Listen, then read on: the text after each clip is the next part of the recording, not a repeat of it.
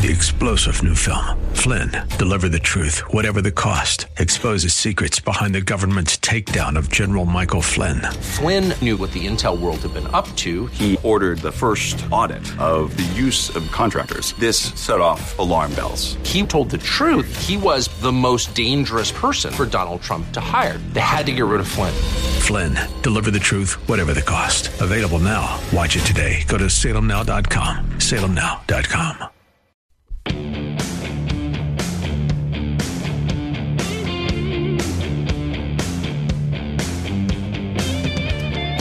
So you might be familiar with the actor Richard Dreyfuss. You might remember Richard Dreyfuss from movies like Jaws, American Graffiti, The Goodbye Girl, and one that my family loves, but I don't love because I root for Richard Dreyfuss in this movie, and they root against him. And the movie is What About Bob?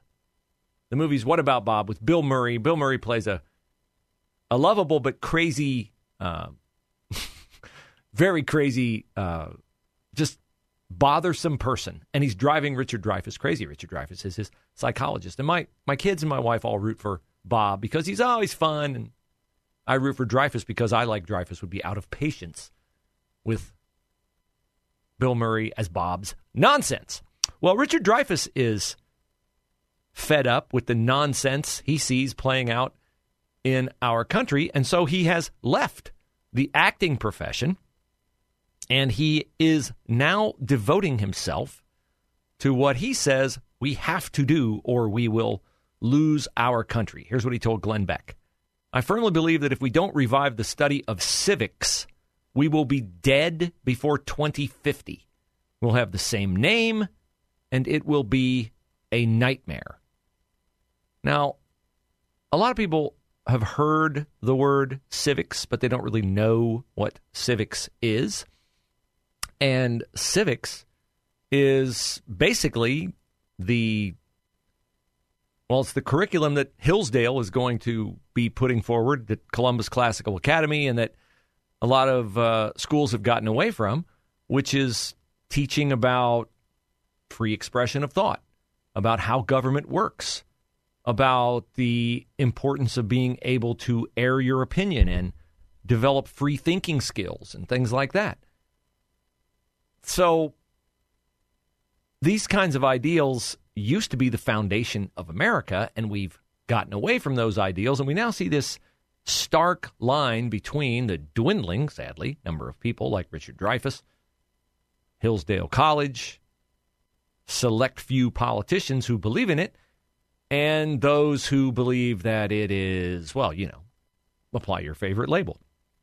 Xenophobic, homophobic, xenophobic, I said that already, Islamophobic, or just intolerant, to stand for those kinds of principles. That, I think, is what the 2024 presidential election is going to be about. Are we going to commit to authentic American ideals, or are we going to continue to go down this road that Joe Biden and the Democrats have taken us on? I mean, we had a chance in the midterm elections as a country to repudiate Joe Biden and the Democrats. I mean, there were ample reasons to, right? The Afghanistan withdrawal, that make us look good on the world stage? No. Do us any favors with our allies? No. Our southern border? Do you like that not only is our southern border wide open, but we disparage our very border agents whenever we get the chance? Remember when the still photograph was taken of the migrants in the river, and the Border Patrol agents on horseback were supposedly whipping them? Joe Biden, Alejandro Mayorkas, these evoke images of America's worst, images of slavery. Did those border agents get an apology? No, they did not. Did they get a fair trial in the American public? No, they did not. Joe Biden said right away they were strapping those migrants. If we're going to have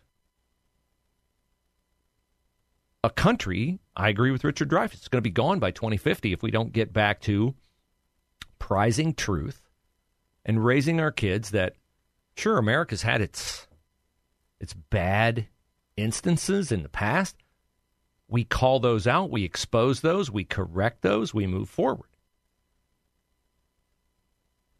But a lot of what kind of country we're going to be is going to be reflected by what happens with this Joe Biden document scandal. We can argue whether his is worse than Trump's or Trump's is worse than his. What we can't argue is both of them did it. Both of them have classified documents that they should not have. And the Democrats, they established the rules for how we're going to treat the failure to steward classified documents. The Trump thing went first, so it's the worst thing that could ever happen, right? National security is at risk. Look how cavalier, how careless he is. Now, well, you tell me, you guess. Is this CNN talking about Donald Trump's document issues, or is this CNN talking about Joe Biden's document issues? Experts in this matter say it is known as classified spillage. And in most cases, there are simple mistakes that are not typically charged as crimes. Is it an accepted thing? How common is this? What has your reporting found? Yeah, Caitlin, this kind of classified spillage happens almost literally every day. And most of the time, it's completely accidental. An employee accidentally takes home a classified document in a briefcase. In one example that we were told, the employee found a classified document that had been accidentally attached to an unclassified travel itinerary. He slept with it under his pillow for a night, returned it the next day, and that was that. Was that Trump's document coverage, or was that Biden's document coverage? Yeah, you're right. That was Biden's. Good guess. Good guess. Here's Joe Biden yesterday. He finally decided to address his little document problem. He was on 60 Minutes in September, I think, saying he couldn't believe Trump could be so careless and who might have been compromised by this. So surely, when Biden yesterday, for the first time in 8 days, reading from a prepared statement. When you read from a prepared statement, you make sure exactly what you're going to say, right? So you've thought about this. You probably had it vetted by lawyers. Certainly he's going to apologize for this very, very, very egregious compromising of secret documents. We found a handful of documents were filed in the wrong place. We immediately turned them over to the archives and the Justice Department. We're fully cooperating, looking forward to getting this resolved quickly. I think you're going to find there's nothing there. I have no regrets. I'm following what the lawyers have told me they want me to do. It's exactly what we're doing. There's no there. Oh, there's no there, and he has no regrets. What is there anyway? The first time I heard a news anchor quote that yesterday, I thought it was a typo on his teleprompter. No, I've heard this phrase for a long, long time. It's not an original to Joe Biden. Mm-hmm. It had happened. Gertrude Stein, in everybody's autobiography, was talking about Oakland, California. And it was basically a way to convey that where you grew up, there's nothing special about it. There's no there. Mm-hmm. Okay, so you can go there. You're not going to see anything. Yeah. So, Joe Biden, 1937, he was probably, he probably read that when he was getting his master's degree in college in 1937. That's the clear double standard, right? We're a country with a lot of things that don't apply anymore. Equal protection under the law. And the last I heard, it was 15 documents that had been found. That's more than a handful, Joe. Sorry. But that's more than a handful, in my opinion. He has big hands. He has very large hands. Maybe that's it. Yeah. So there we go. So, thank you. The height of the double standardism, of course, is the World Economic Forum in Davos, Switzerland. And basically the whole World Economic Forum is a bunch of elites, John Kerry, Al Gore, lecturing you about the inevitability of the world coming to an end, not because of anything they've done, but because of all the bad things average, everyday people have done by doing things that are just horribly irresponsible, like eating meat, like heating your home. What is wrong with you people out there? Here's Al Gore. In my country, we passed the Inflation Reduction Act, which is primarily a climate act. Oh, what? What? We passed the Inflation Reduction Act, primarily a climate act. I got to hear more of that. Yeah, we will hear more of that. And we will hear how Al Gore, failed Democratic presidential candidate, burdened by the inevitability of the world collapsing, is, where does Al Gore go to unwind from all that pressure? I think you'll be interested to find out.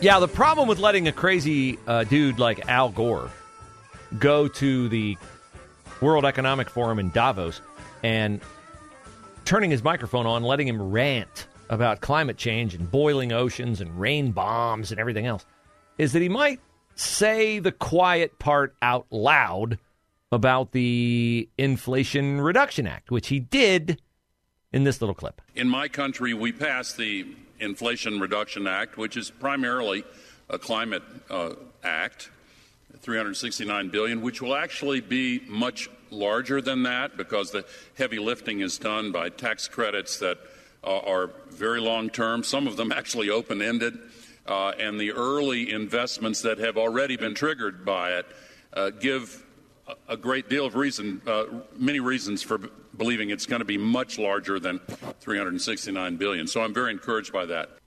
Well, I'm wondering whether you're encouraged by that. My guess is no. But Al Gore doesn't have to worry about it because Al Gore makes, get this, $2 million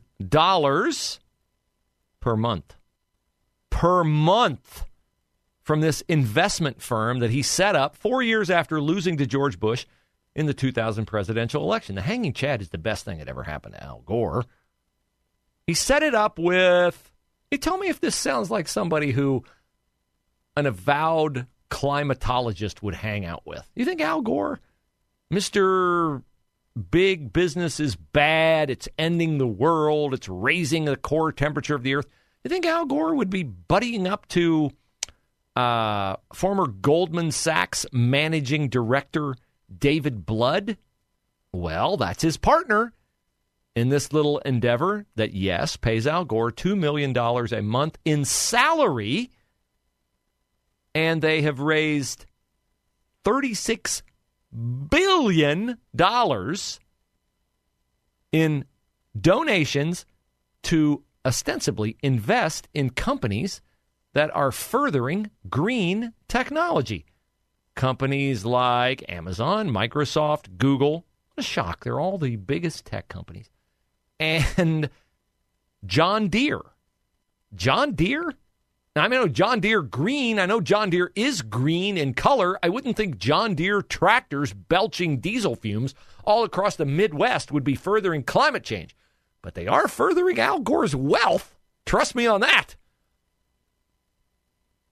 So he launched this firm in 2004, and in order to get people to give boatloads of money to your endeavor, well, you need to do what? You need to inspire them or you need to scare them.